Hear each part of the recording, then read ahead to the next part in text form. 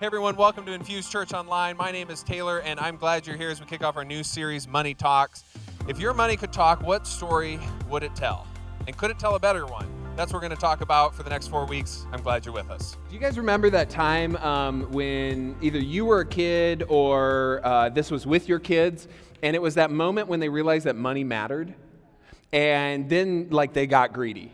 And they wanted more and more money. And then they started negotiating with you, or you negotiate with your parents, and how you could get more of this thing called money and how valuable. It's kind of like that video, and they just start pouncing on every opportunity for every little thing. And I'm sure some of you probably even stole from your parents. Okay, let's just be honest. This is confession time now, that you stole. That $5, that $20 bill sitting on the counter really wasn't yours, okay? But you took it anyways, didn't you? And then you hid it in your own piggy bank, right? Okay, 2 of you. Great. So when my brother kind of hit this stage, we have about 10 years difference in ages, and when he hit this stage, I took every advantage of it, and I convinced him that the value of a nickel was more than anything. And it's not that much. You think about it, it's bigger than a dime and a penny, and it weighs more. And he doesn't know that it's not that valuable, okay? And so then I just convinced him to start doing my chores for me, and then I'd give him a nickel for every chore that he did. Of course, I just took it from my dad's change drawer, but regardless. And so then I gave him a nickel for everything, taking out the trash and doing the dishes and all that kind of stuff, and he still hasn't figured it out. So, anyways, kidding. Money, I think it's fair to say, especially when we figure it out and we figure out the value that it has for us and the value it has for our life, certainly can make us do things that are a little funny. I think it's fair to say. And so that's why we're going to talk about it. And we're going to spend 4 weeks talking about it. And we tend to talk about it at least once a year, if not every other year. We do a series on it. And so for the next 4 weeks, we're going to be talking about it. And specifically, we're going to be talking about and trying to answer this question. And the question is, if your money could talk, what story would it tell?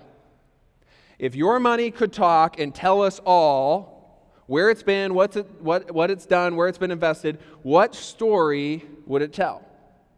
Now, for some of you, the answer would be, well, it would tell a story that I had too many kids, because I'm still paying those off, okay? In fact, I still have 1 kid that's on my payroll, and they've been there about 10 years too long, right? And they need to get off. Maybe your story would be of conning your 7-year-old brother like it was for me. Maybe part of your story and the money that your story would tell would be where it's been invested. And hopefully it's been invested to make a return. And in some cases it's been invested to make a loss.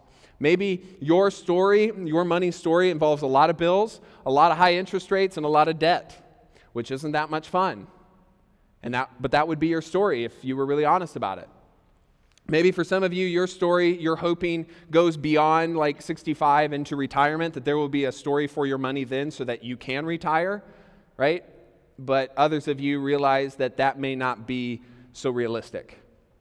Some of us have stories of money where we're really glad we spent it there, and then places that we probably shouldn't have. And some of us have relationships that have been defined, consumed, broken, destroyed, lifted up, and broken back down again because of money. So what story would your money, if you had to think about it, if you had to write a book about it, what story would it tell? Now, I realize the struggle in part with this question is it is a matter of perception. So you all have a choice of how you're going to tell that story. You can tell it through rose-colored glasses. You could tell it with a grain of salt, or you could just be straight up honest with it and run the math. So I just want you to think about it for a second and just deep down be honest with how you think you've done with your money and the story it would tell. Now, I realize anytime a pastor gets up and talks about money, our tendency is to get defensive, and I completely understand why and where that comes from. I'm not going to ask you for money for this church today, okay? There is no money asked. In fact, really, actually not for the rest of this series. That's not what it's about. It's about you, your money, and what it has the potential to do.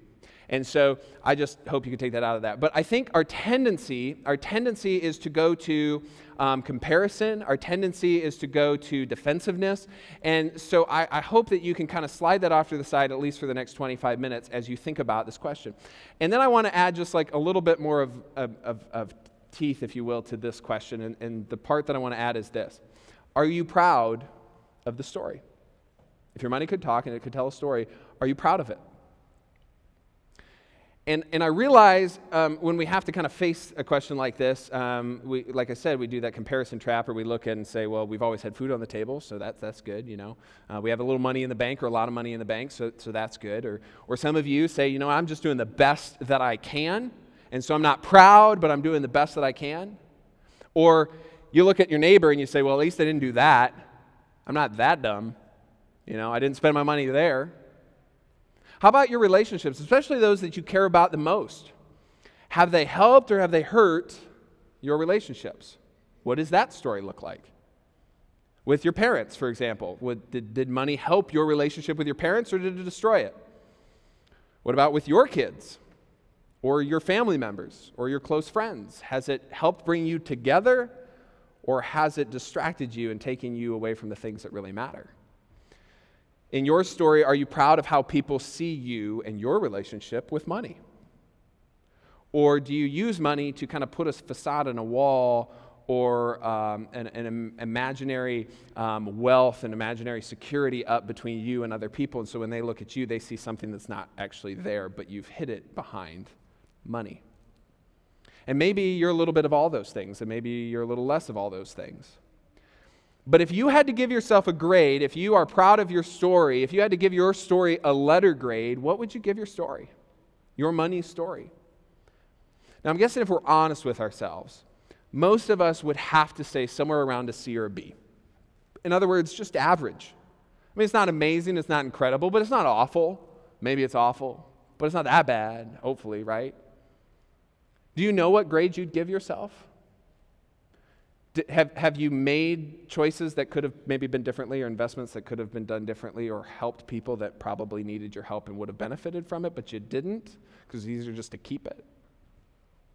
And if you're giving yourself a grade, just think about, or maybe you haven't ever thought about this, but like, what would an A+, if you had to give yourself like an A+ on how the money story has gone for you, what would that look like?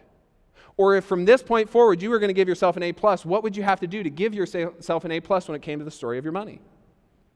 In other words, an A+ looks like this, where when you look at yourself in the mirror, and when other people look at you, and maybe if you're a Jesus follower, when God looks at you, people would sit back, you'd even sit back and say, you know what, wow, that is incredible. That story is incredible. That story is a difference maker. That story is moving hearts and it's moving minds. In fact, there's parts of the story and things that have come out of the story of my money that I honestly just look at it and say, wow, that is just beyond natural. That is like supernatural. It's that incredible. That you could look at your story and say, I am proud of the story that it tells. And I'll just be honest with you, you don't actually have to start living an A+ story and being that generous and all that until you're like a multi-billionaire, because I think that's the tendency now. They like reach a certain threshold of billions, and then it's like, well, I better just give it away because what else am I going to do with it? You don't even have to wait till then if you stick around through this series. So I want you to be more than average. I think honestly, deep down, you want to be more than average. And so I want to help you to start to begin to think about money in a way that you could tell a story, that you could look back, you could tell your kids, and you can look back on your life and eventually one day say, I am proud of that story. And to do that, I think it begins with looking at our view of money. Our view of money. To be more than average, we have to look at money in the right way. And to do that, I'm going to be doing the talking today, but really the teaching is going to come from Jesus because as Christians, we believe Jesus was the Son of God. And then when Jesus came to earth and told us about things and ideas and topics such as money, he's telling us what God thinks about when God thinks about money. And so we say, hey, Jesus, what does God think about money? And then Jesus tells us, and so we say, okay, well, if God, the creator of the universe and creator of, let's say, money in some ways or another, looks at money, then maybe we should too look at money. And I think even if you're not a Jesus follower this morning, or faith is a new thing for you, or you're exploring, you're checking out, I think you can still walk away from today, not having to even over-spiritualize it, that you can walk away today and say to yourself, yeah, I think he's probably right. Not sure about the God thing, but I think he's probably right. Because this is something that if you live long enough, you just learn over time what really matters and what doesn't. And so to begin this story and looking at our view of money and maybe a healthy view of money, we're going to look at a story today, a teaching of Jesus that we've looked at before. This is kind of a repeat, and I don't often repeat things, but it's just one of those stories that there's so many takeaways from it, and it's so rich, and it's just such a fun story that it is worth telling and telling again. And part of that is just like, it's kind of a roller coaster of a story. You kind of begin the story and you're kind of going through and kind of seeing how this goes. And then there's like a sharp right turn and you kind of sit there to yourself like, did Jesus just really say that? And then you think about it a little bit more and you're like, I kind of like what Jesus just said there. And then you think about it even more and you think to yourself, I don't like what he said there. Because if that's the truth, then I got to change. And I don't like to change, especially when it comes to my money. And I just want to be honest with you, I'm in the same boat, okay? I'm not up here with any necessarily higher moral authority, okay? In fact, I have like a higher standard because it's not like I can get to heaven and say, well, like, God, I didn't know that was in there. I didn't know Jesus said that, okay? You can try that. I don't know if it'll work for you, but you can try that. I'm not sure that I can get away with that quite so easily, okay? So anyways, what does God think about when God thinks about money? And so Jesus begins, and he tells his disciples. That's where we're going to begin. Luke chapter 16, if you wanted to follow along in your Bibles. Jesus told his disciples, and it wasn't just his disciples either. As we later learn in the story, there's a bunch of people there, mainly rich people and Pharisees, the religious leaders. Okay, so Jesus got a great diverse audience. He's got the religious people, rich people, which actually just kind of tend to be the same thing. The rich people are the religious people. Funny how that works. Anyways, and then you got disciples and everybody else, okay? And so he's going to tell them a story, and it's what's called a parable, and essentially it's a story that Jesus tells, is a made-up story, to illustrate a point. To illustrate a point. And the other thing you got to know about parables, and maybe you know some things if you grew up in church, but there's always a couple of main characters, all right? And one of those main characters is always God. And one of those main characters happens to always be you or I. And sometimes we've got to kind of choose who we are in the story.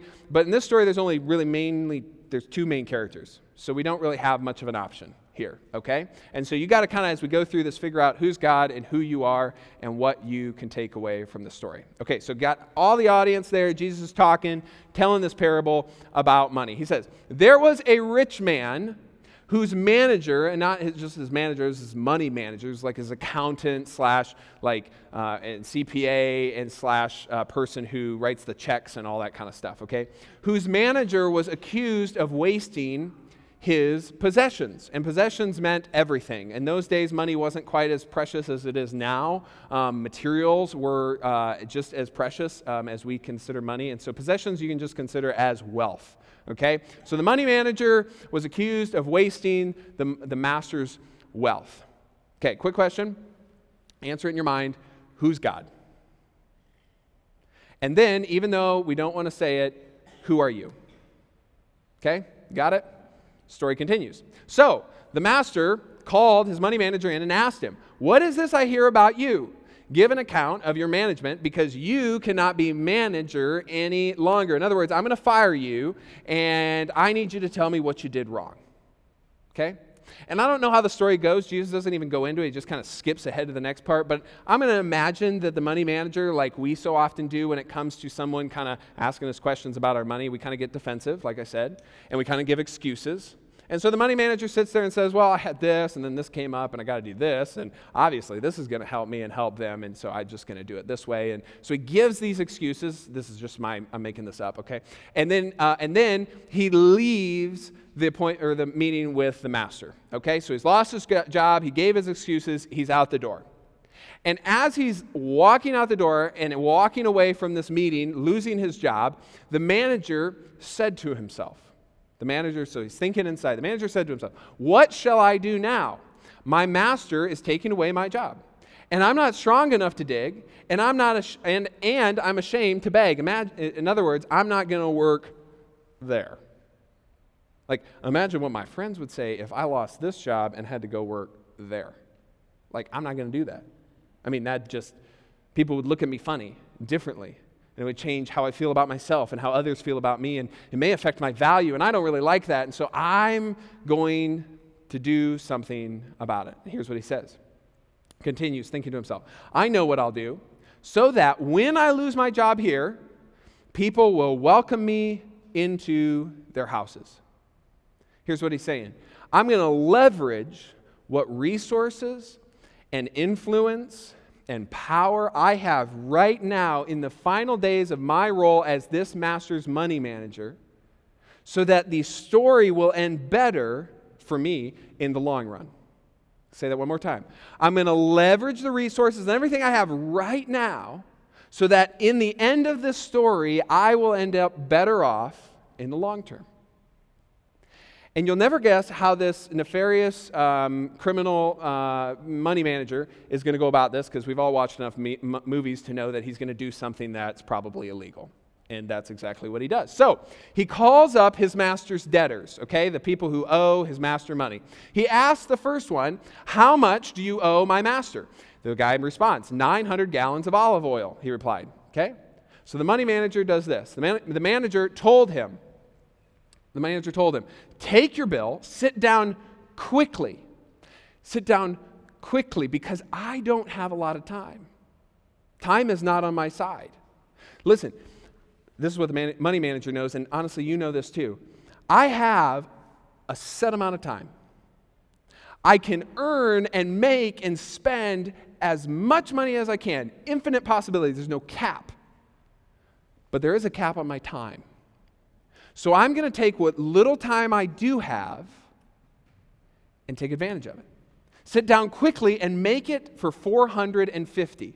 So essentially, and there's some debate over how much this actually ends up being, but I'm just going to ballpark it so you kind of get a little bit of the weight of what's happening here. He essentially saved him about 500 denarii, which was the money back then, and a denarii is essentially 1 day's wages. And so if you equate that into today's term, we're going to say 1 day of work, about 10 hours of work, because that's probably how long they worked back then, sunrise to sunset kind of thing. 10 hours at minimum wage, okay, ends up to be about $36,000. So the money manager just saved this debtor $36,000. How would you feel about that? If you just walk into the bank tomorrow and the bank says, "Hey, we just want to let you know we're going to write off $36,000 of your mortgage." That'd be nice. Think that'd help out a little bit? Might write them a thank you card, maybe, yeah. Or you went to your landlord, and your landlord said, "You know what? I want you to live rent-free until your rent equals $36,000. Then you can start paying again, but I don't want $1 before." Some of you are pretty excited about that prospect, yeah?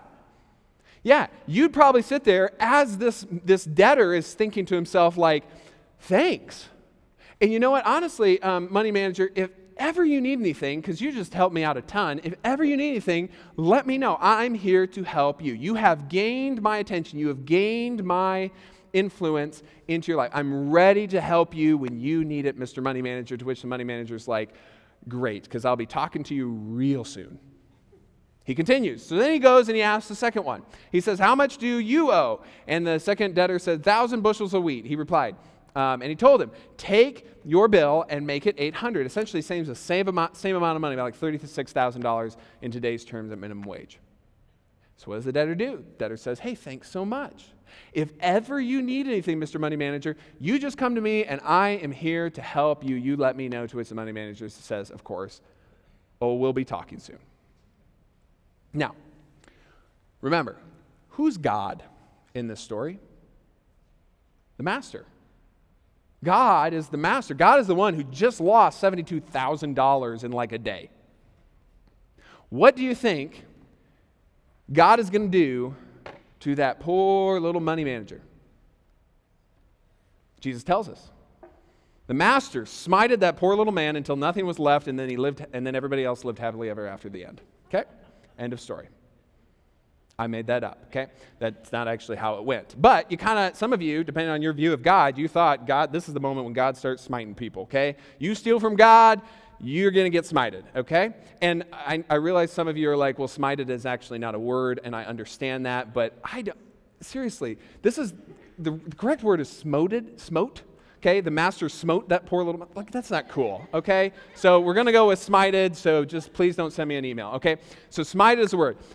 So I made this up, okay? But what Jesus says is actually really shocking. It's this moment where you took a really hard left turn, what? What did you just say, Jesus?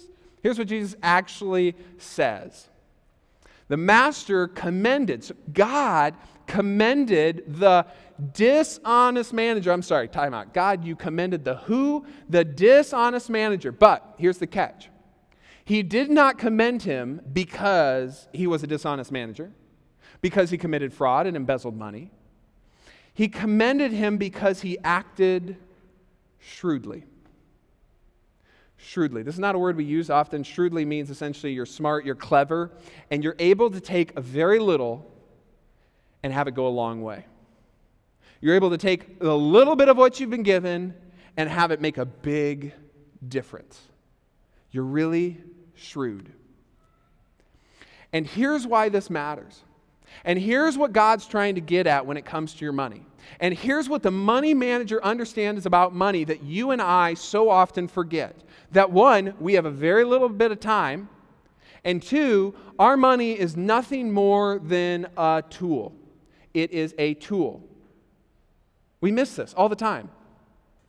We treat money as something so much more valuable, so much more unique than any other tool in our toolbox. Because don't tools save us time? Don't tools help us to get things done better and buy us or help us build or create or get nicer things? That's what tools do. They make our life easier, just like money does. But like I just said, he also recognized that it was a temporary tool. That this tool had like a little bit of time. It wasn't really like a tool that he owned. It was more like a temporary tool that was on loan. That time is limited. That eventually that tool is going to be completely useless to us. I promise you 100 years from now, it will be useless to you. Does that make sense? Because you won't be able to use the tool. Okay, underground. Okay, cool. Okay, but there's going to be times in your life where you're going to think everything about this tool, but the money manager understands that it is just a means to an end. It is just simply a tool, and eventually it will be completely worthless. Now, I realize what some of you are thinking, well, if tools are money, then I'm just going to take my money and I'm going to give it to my kids, and I'm going to take all my stuff and I'm just going to give it to my kids, and that will make them happy and they'll live happily ever after. But essentially, you know this. What are your kids going to do with that eventually? Like, if your kids don't do it, your grandkids or your great-grandkids, what are they going to do with it? Sell it. Yeah. And they're probably going to lose it or spend it. Fair? Let's just be honest with ourselves. That 1,000 years ago, nobody's sitting here today and saying, well, I'm wealthy because my grandfather 1,000 years ago left me this chunk of change or left me this item. It's not happen. It doesn't happen anymore. It's a temporary tool. And so I thought maybe to help some of you guys, men especially, this is a battery, okay? This is an M18 red lithium HD 9.0. It's incredible, isn't it? To a Milwaukee drill set. And I thought about money, and I thought about this drill battery of mine because I think it operates on some of the same principles. One of the things we like about money is money's really versatile. We can use it in a lot of different ways to do a lot of different things, and so can I now with this battery. Now, I only use it to weed eat my yard with my Milwaukee weed eater. I should really be getting an endorsement or something. But here is also the lineup of tools you can win today. Just kidding. So here's all the tools that this battery can go and power. And there's things in here like, you can chainsaw, leaf blower, you can go spray things. I don't even know why you need a battery to spray things, but you can cut things, drill things. I don't even know how half of these things work, okay? But look at all the things you can do with it. And sometimes, so that's what we think about money. Well, if I had just had more, look at all the things I could do with it. And it works the same way because what does money as a tool give us? It gives us energy. It gives us power. It takes something that is otherwise stagnant and brings it to new life. It brings attention and influence and potential to it. Just like a tool, it can build new things. So going back to money and taking the analogy away, what has your money built?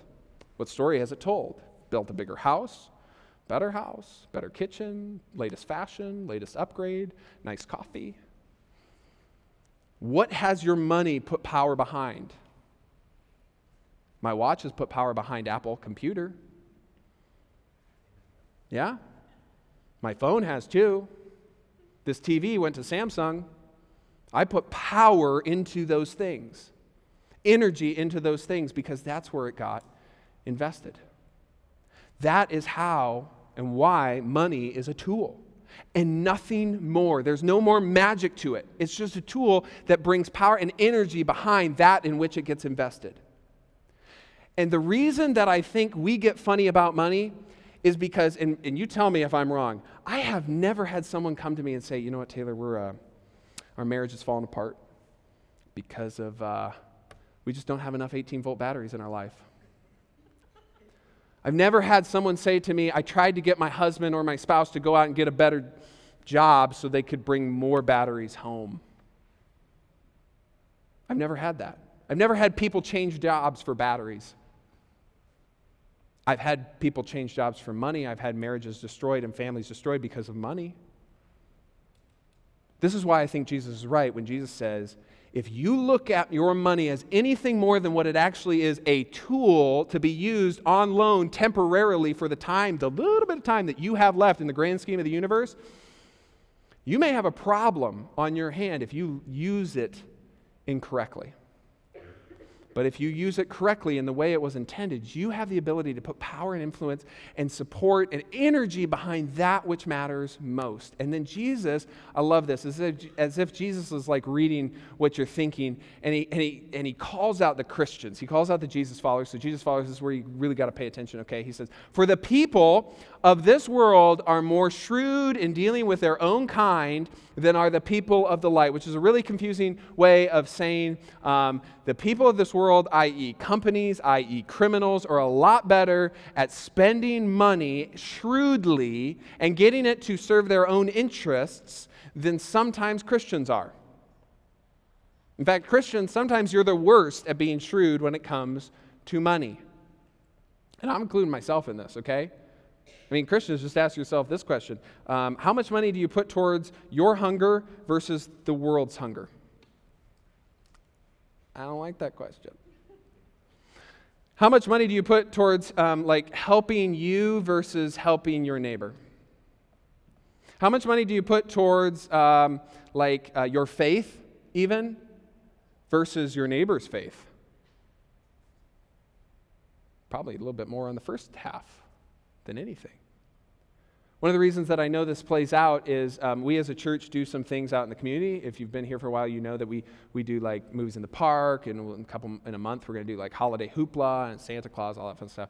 And we also do an Easter egg hunt. And I thought it was really interesting this year. I found out that there was some social media posts about Infuse that were not exactly that positive, and questioning why a church would be having an Easter egg hunt with the Easter Bunny. And if that was false advertising. And so I thought to myself, that is kind of funny, because nowhere am I advocating that you should please come and go worship the bunny. I'm just asking you to come have fun, pick some eggs up, eat some candy, go home, pet a little baby chick. It's cute, it's adorable, it's fun, family fun. Okay? That's what I'm advocating. All right? And here's what happens, though, when you do that. You gain influence. Because then people in the community look at the church and say, you know what?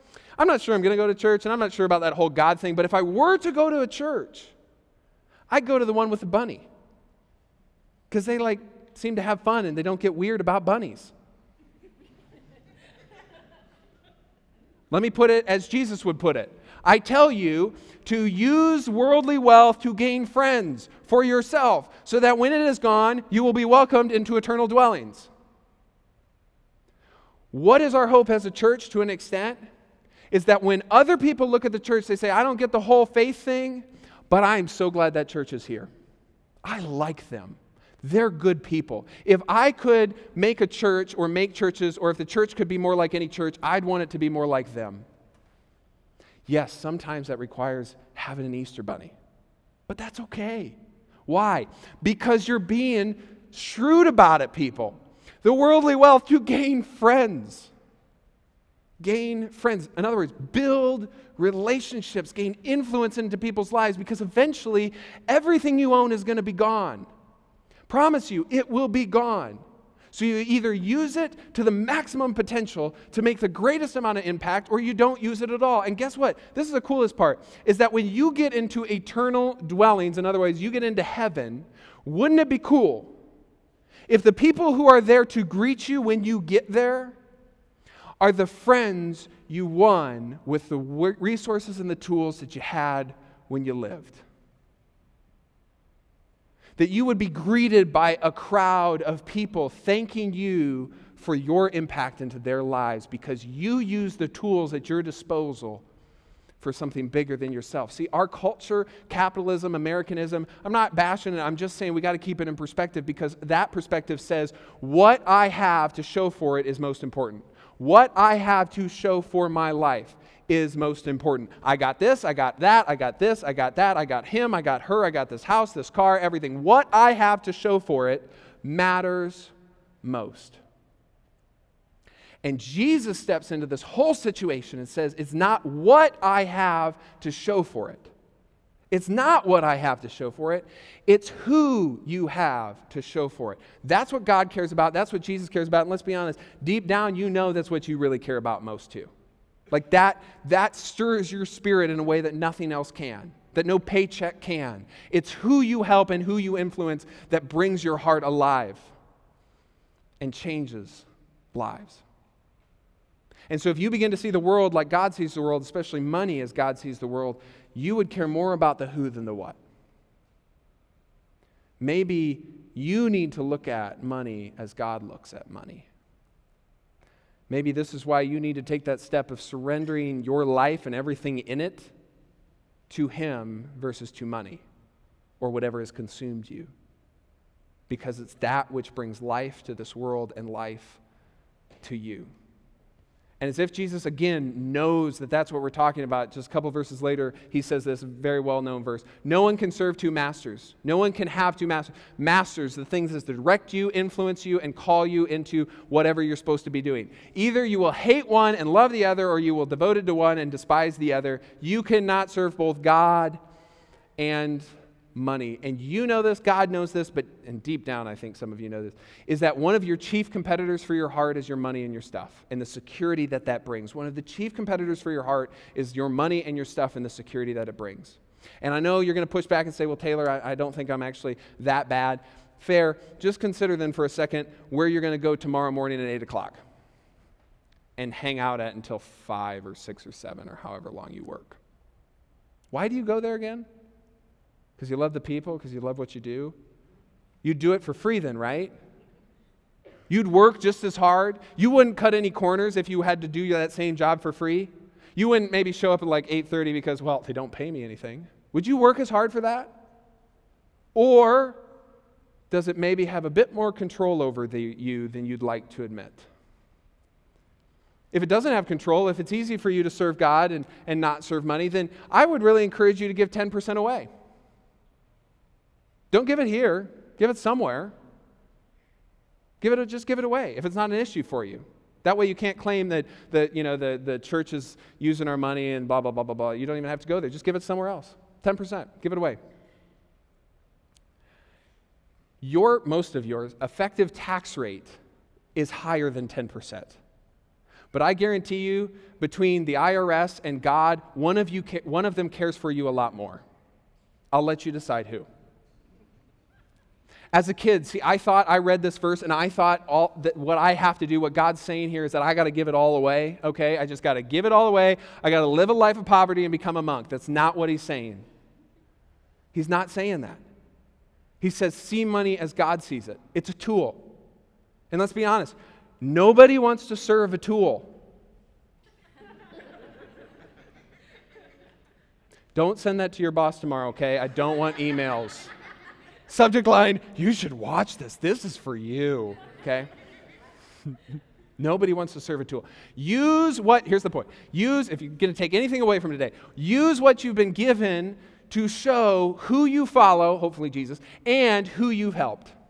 Use what you've been given to show who you follow and who you've helped, and I guarantee you will not tell me at the end of your life, when we have a conversation, you will not tell me, gosh, Taylor, I really regretted that decision.